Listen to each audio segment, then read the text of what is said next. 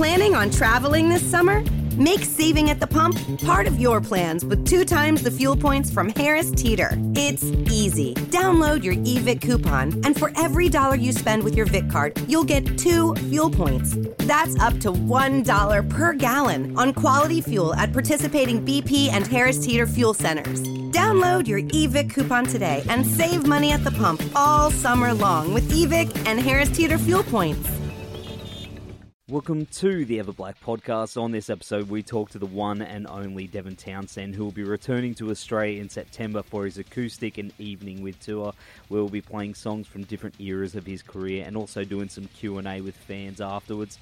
Devin is always great to talk to and had a lot to say about the upcoming tour and his latest album, Empath. He also mentioned that he's looking at playing some Strapping Young Lad material in the future, which just knocked me on my ass, as it's something that he said for a very long time that he didn't have interest in doing and want to move away from. So never say never, right? I mean, yeah, that's just going to be incredible. Make sure you do go and see Devin on this An Evening with Devin Townsend Australian tour. That kicks off on the 8th of September at the Thornbury Theatre in Melbourne. Then September 10 at the Gov in Adelaide. September 11 at the Old Museum in Brisbane, September 13 at the York Theatre in Sydney, September 14 at the Thornbury Theatre in Melbourne. That one is sold out, so if you haven't got tickets for that one, you can see him on the 8th. And then wrapping up on September 15 at the Freo Social in Perth. Tickets are on sale now through the links at troubadourmusic.com. Get them now. It's going to be awesome. I saw him at the last acoustic show he did in Brisbane, and it was just a hell of a lot of fun. All right, before we go into the interview with Devin, we have to mention that this episode is brought to you by Blacklight Art and Design, who are our go-to for all our screen printing needs. They've done all our shirts and hats for Everblack Media, and they've got such a great turnaround and excellent customer service. Highly recommend checking these guys out at www.blacklightad.com.au. The show is also brought to you by our good friends at RW Promotion, who are the best in the biz when it comes to stickers, flyers, banners, badges, and all other promo you need for your band or business. Go check them out at www.rwpromotion.com.au. On that note, welcome back to the country, Rich. He has just been overseas having a good old time. So I'll be paying you a visit for some Everblack stickers and stuff very soon, my friend. Also, don't forget to subscribe to our YouTube channel and Everblack podcast through iTunes, Spreaker, and wherever good podcasts are streamed. Also, we're on all the social medias like Facebook, Instagram, Twitter. Chuck us a like. Appreciated. Send us a message. We love talking to you guys. It's a lot of fun. And also want to give a quick shout out to everyone in the Devin Townsend Facebook group who threw their support behind the interview before it went up and threw me some questions. And I tried to make this one a little bit more interactive. But it was a bit of limited time, obviously, but Devin was great, and I appreciate all you guys with your input. Thank you to everyone that has participated. Shout out, you know who you are, and thanks for subscribing too, to the ones that did. All right, here is my interview with the one and only Devin Townsend. Get your tickets now. Get Empath now. It's out everywhere. Enjoy. Devin, thanks so much for taking the time to have a chat today, man. I know you're probably doing thousands of these interviews at the moment and answering the same questions, so I do appreciate your time. Not at all, man. I'm very happy to. Thank you for the interview. Too easy. Well, of course, you're coming back to Australia in September for an evening with tour, and I was at the last Brisbane one you did, and I had a really, really good time, man, like the stories you told and everything like that. You do a few of these over the world between full band tours and albums. Is that sort of planned out that way? Yeah, this one's a little different. The last one that I did in Australia was more of a spoken thing and more of a guitar clinic kind of deal. This one is more of a concert. And how I chose to sort of structure the Empath touring cycle is to bring it back to nothing and then start again, basically. I think towards the end of the DTP thing, there was, it was really cool, but there were some intrinsic musical things that I felt I needed to change. But there was also like a lot of technology. You know, there's a lot of backing tracks. There's a lot of visuals and click tracks and all that sort of thing. And I started feeling on some level that it was divorcing itself from the idea of just playing music and the emotional connection that brings. So the acoustic tour functions in a couple of ways. It functions as, well, number one, I finished Empath. Empath kicked my ass to make the Empath record come to life in a live arena. Needs to have significant time, significant preparation and capital behind it. And that's not something that I wanted to rush. But knowing that I had to go out and I like interacting with the audience and I want people to be present with what I'm doing, the acoustic tour and playing the back catalog in this way became something that was really appealing to me as a way to start this whole Empath touring cycle. And the reaction to it has been superb. And it's not just the mellow stuff. This stretches back into the Strapping catalog or any of the Ziltoid stuff, and I think it's interesting when the acoustic stuff gets played, how similar the vibe is in the acoustic shows with songs like Deadhead or what have you, as it is with a full band. And a lot of that, in my estimation, is because this stuff was all written with just a guitar. Matter the level of orchestration that goes into it in an album, the genesis of this stuff was all just me with a guitar, right? So it's been a very very cathartic and very liberating touring cycle. And after Australia, I don't think I'll be doing it anymore. Oh. The next step is the next band, right? So yeah. That's awesome, man. Yeah. The last one was really cool. I do like how, you get to hear this stuff stripped back, and you've done it all over the world. But have you found that, touring in those different countries, doing this kind of thing, and the different cultures, that influences your writing in some way? Do you find that you bring something back each time? Holy crap, totally, dude. Like, I spent 3 weeks in India, and that was fucking crazy, And then, I spent a week in Cyprus, and then, now I go to, after Australia, I go to Singapore, and then Thailand, and places that I've never had the opportunity to tour. I can do it with this show as well, and that has been really, really intriguing for me as a performer. Do you have songs that you've written in different parts of the world that, each time you play them, that sort of just transport you back to that, say like Australia, for instance? Is there anything that springs to mind? Oh, yeah, man. Oh, my God. I remember years ago just eating a load of mushrooms in Australia and writing a ton of music, right? And I wrote, what have I written in Australia? Down and Under from Terria, obviously. Planet Rain from Physicist. Wow. I remember, I wrote Olive from Terria. That was sitting in a hostel. I wrote Bad Devil in Australia. No way. Yeah, I've written tons of things in Australia, man. And a lot of times these tours and the interactions with people that I have and the friends that I make and everything when I go to these places, it affects what I do in huge ways. And these acoustic shows, I think, have been really inspiring to me. So, I think that when the audience comes and we participate together in these shows, there's a good chance that those participations will lead to new music with me. So please come. Oh, dude, that's so awesome to hear. Like, Bad Devil's probably one of my faves. So to hear that was... Yeah, and I mean, this is that whole Infinity era, man. I mean, the first tour that we did, I guess it was 97 or 95 or whenever it was, but... we were staying in hostels and traveling in vans. We had one van playing in Wagga, you know what I mean? Like, staying in hostels, like all of us in one room. And, things have changed substantially since then. Australia is a great place to tour for me now. But all those experiences really end up becoming pivotal in whatever happens to me next creatively. So even now that Empath is done, now that I've kind of got that out of my system and everything that went along with it is kind of purged, I'm now accumulating experiences for what happens next. And I have no doubt that this acoustic run in Australia will also contribute to that. Empath, it's a funny album, man. Like, it's very Devon. but it's huge.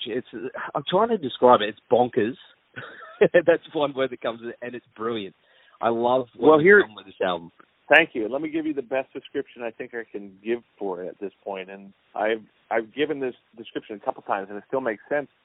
I equate it to how they make chocolate milk, how they made Empath. It's like the chocolate milk is a byproduct of them cleaning the pipes, like all the shit that accumulates in the pipes after years of like making milk.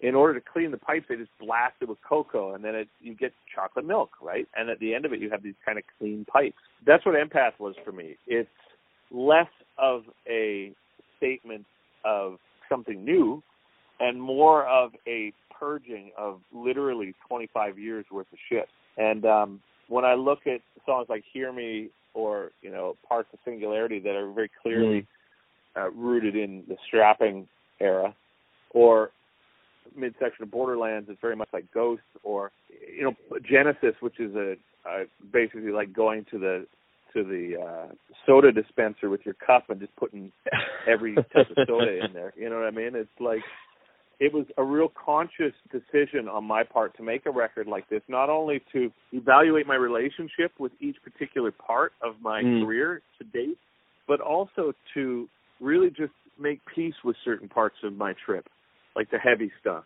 or my past in some ways, things that I was maybe frightened of exploring, like the heavier stuff in some ways. Like Empath served a very practical function for me to sort of get that out of my system. And it was a motherfucker to make, man. Like, holy shit, this album was a motherfucker to make on every level, like clearly by listening to it. Whether or not you even like it, I mean, people will listen to this record and just be like, oh, shit, there's clearly a lot of work that went into this. And I highly support that hypothesis. But now that it's done, and now that I've kind of been working through the live stuff with the acoustic and like Q&As and interactive sort of things, man, I really feel like Empath, there's going to be a before Empath and after Empath with my career, man. And it was an absolute essential step for me to make. Do you think the metal side of things is still going to be a part of that next step in some way? Yeah, I think it might be more.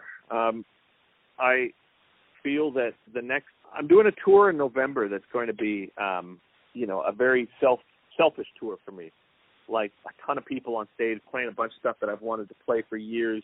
A lot of improv, a lot of really interesting sort of quirky things. But starting next year, I'm going to be touring everything, and that includes the strapping stuff. I'm going to be doing, like, what equates to, like, well, what's the best of what I've done over the past few years? Let's make this live venture for me the best it can possibly be and learn from your past and come back out. And I think there's a lot of musicians that fall away from metal. But in a sense, I kind of fell back in love with it recently. But in no way does that mean that it's like taking over. It's a big part of what I do, and it's a big part of who I am. And I think I've denied that for a certain amount of time. But I it's everything, man. It's like Empath was for me. The metal part of it is just as big a part of my trip as the mellow part of it. It's not one over the other. It's just who I am. So what's the old saying? You can take the man out of metal, but you can't take the metal out of the man. Yeah, nor would I want to. That's not right. Yeah, I guess you can take the metal out of the man. I mean, I don't want to get rid of it. You know what I mean? Yeah. I love it.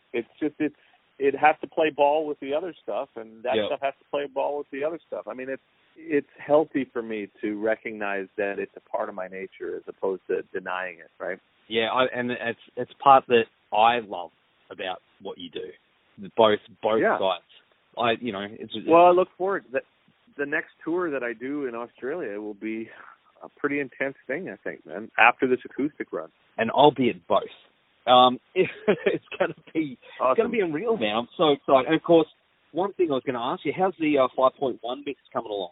Yeah, it's good. If I'm being perfectly honest, it's more work than I want to be doing right now. So I'm postponing it for a bit. I did 4 songs, but honestly, man, I'm just not ready to dive back into a project. No. And that's another indicator of progress for me, because what I've done typically is I've just snowballed from one project to another, just over and over, like project, to the point where I started recognizing that perhaps some of my motivation for doing that was just I was avoiding thinking about things on some level.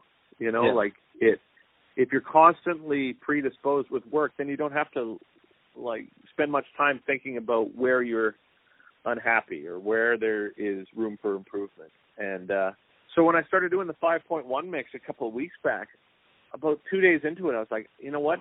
As great as this is and as much as I've wanted to do this, I don't need to do this right now. So I'm going to postpone the second half of that. And I think that was a great move for me, to be honest. I think, man, considering how much work you put into Empath alone and everything that just jumps through the speakers, when I saw that you were doing a 5.1, I was like, okay, that sounds like a massive task. It's huge amount of work, man. And I just was in the studio and the sun was out and I was just like, what am I doing? Like, go spend some time with your family, man. Like, what's wrong with you, dude? And I think that had it been prior to this Empath record, I don't know if I would have had the wherewithal to make that connection. So, like it says in that song Sprite, you know, slow progress is still progress, and I'll take it. On the subject of Sprite, who's the dude who narrates the start of it? Nolly's father, the guy who I used to engineer the drums on this record. His father is 90 years old. Like, Nolly's only 30, so his dad must have had him when he was 60 years old, right? And he's a 90-year-old, incredibly intelligent, very functional older guy. And he was in the house, and I said, hey, would you mind doing that? And he was all for it. And it was great to have him on there, man. I want that dude to narrate my day-to-day. It's just everything. He's awesome. He might have been narrating Nolly's for all we know. So we should ask him if that's worth wanting. Oh man, that's awesome. Of course, your son is on the album as well, right? Yeah, he screams and yells on certain parts for sure. Because he'd be he'd be like 11 now. He's almost 13, man. Dude. It's things move so quickly that you catch yourself in these frames of mind where you still consider yourself to be 28, 30 years old. And then one day you wake up and you're like, holy fuck, I'm almost 50. I have no idea how that happened. And kids and the process of having kids and the process of moving forward in the ways that I've moved forward and the goals that I've set for myself and the things that I've achieved and things that I haven't achieved, every now and then, man, taking stock of it and just recognizing how fortunate you are is a huge part of it. And again, Empath as a project was such a monumental moment for me. Regardless of how people feel about the album, just the whole process of it was so indicative of a leap of faith for me that now that it's done, it's the first time that I can remember that I've been able to stop and look around and say, hey, okay, man, you don't need to do this. Take a moment, chill out, move slower. You know what I mean? Like I'm very profoundly grateful. It's important to do, man. I agree. I've hit that age in my life now where I'm just starting to, like you were saying before, work to keep your mind off other things. But I feel like I've sort of hit that part of my life too, where I've got to take a minute to smell the flowers, as the old, appreciate what's around you. Yeah, you're right. Everything has to play ball with everything else. Just like strapping material has to play ball with ghost material for me. Yep. Being hyper-productive needs to play ball with going on vacation, Absolutely. Working hard during the day needs to play ball with taking time for family in the evening. I can't have the things that I enjoy so much without the other things. And it's that kind of duality that I was hoping to sort of explore with the themes of Empath. So are you going to be announcing another tour here with the full band and everything soon after this one? Yes. I'm going to get the acoustic thing, and I highly encourage people to come out to the acoustic show because it's very much a part of this whole process. Yep. But then I will be announcing the next tour in which I play the entire catalog, like everything. Yep. The best of the entire catalog from strapping up till now. but I'm just auditioning people for it now, and I want to find the best possible scenario for that. And there's no dates yet, but rest assured that when it does get announced, it'll be done right. Awesome. Well, I'll play Triangle if you need someone to play Triangle, and our mutual mate Chippy, he could play Triangle too. So okay, well, if we have, tell him I said hi, and we could just have like stereo Triangle, man. I'm into it. Done. Well, Debbie, thank you so much for taking the time to chat again, and I'll see you in Brisbane, man. Thanks, buddy. Thanks for the interview. I'll see you soon. Planning on traveling this summer? Make saving at the pump part of your plans with 2 times the fuel points from Harris Teeter. It's easy. Download your eVic coupon, and for every $1 you spend with your Vic card, you'll get 2 fuel points. That's up to $1 per gallon on quality fuel at participating BP and Harris Teeter fuel centers. Download your eVic coupon today and save money at the pump all summer long with eVic and Harris Teeter fuel points.